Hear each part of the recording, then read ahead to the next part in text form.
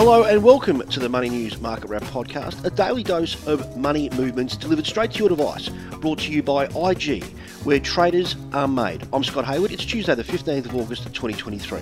And finally, breaking into the green, the Australian share market rose 0.3% or 28 points to 7,305. And whilst we are in the heart of reporting season here in Australia, we are keeping a very close eye on what's taking place in US markets. The S&P 500 has retracted more than 2% this month after soaring 19.5% for the first 7 months of the year. Last night, Wall Street drifted higher ahead of a week of reports showing how strong US shoppers remain.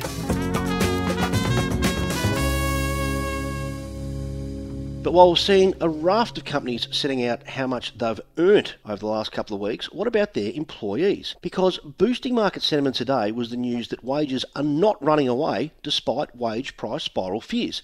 The Australian Bureau of Statistics has reported that annual wages growth fell to 3.6% in the June quarter, which is down from 3.7% in the March quarter, an increase of just 0.8%. It was those in the private sector benefiting the most, with around 12% of employees getting a wage boost in the quarter, averaging around 4.5%. But the overall numbers were weaker than what the Reserve Bank had forecast, and so does give some positive vibes towards the market. If wages are holding steady and prices are coming down, then it'll make an easier decision for the RBA to say it's done with cash rate rises, and that will be welcome relief for mortgage holders. And if they're not spending that money on their mortgages, then it's probably a good thing for a lot of businesses, which is why the market leapt at the drop of the data and continued strongly through the rest of the day. After being public enemy number one for much of the last year, Philip Lowe might get a chance to sign off, making a lot of people happy and keeping rates on hold in his final meeting in September. And you can hear more about the wage jump by listening to Money News tonight at 7 p.m. or via the podcast feed. The healthcare sector was the best performer, rallying more than 3%. Cochlear shares climbed more than 5% to $246.47 after it reported a 4% rise in its statutory profits to $301 million for the full year. CSL advanced 3.7% after a 10% rise in its full year underlying profit to US $2.61 billion. That's Aussie dollars, around about $4 billion. Shares closed at $272.80.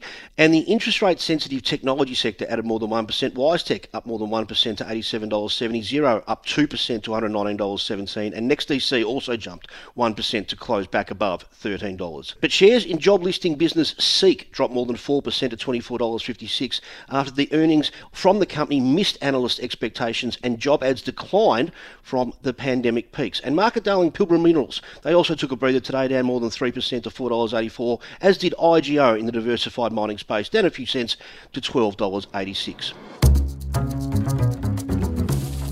The Aussie dollar is fluctuating at the moment. It's hard to read. It's between 64 and 65 US cents at the close of the market today, just sitting above 65 US cents, 51 British pence, 93 Japanese yen, and $1.08 New Zealand.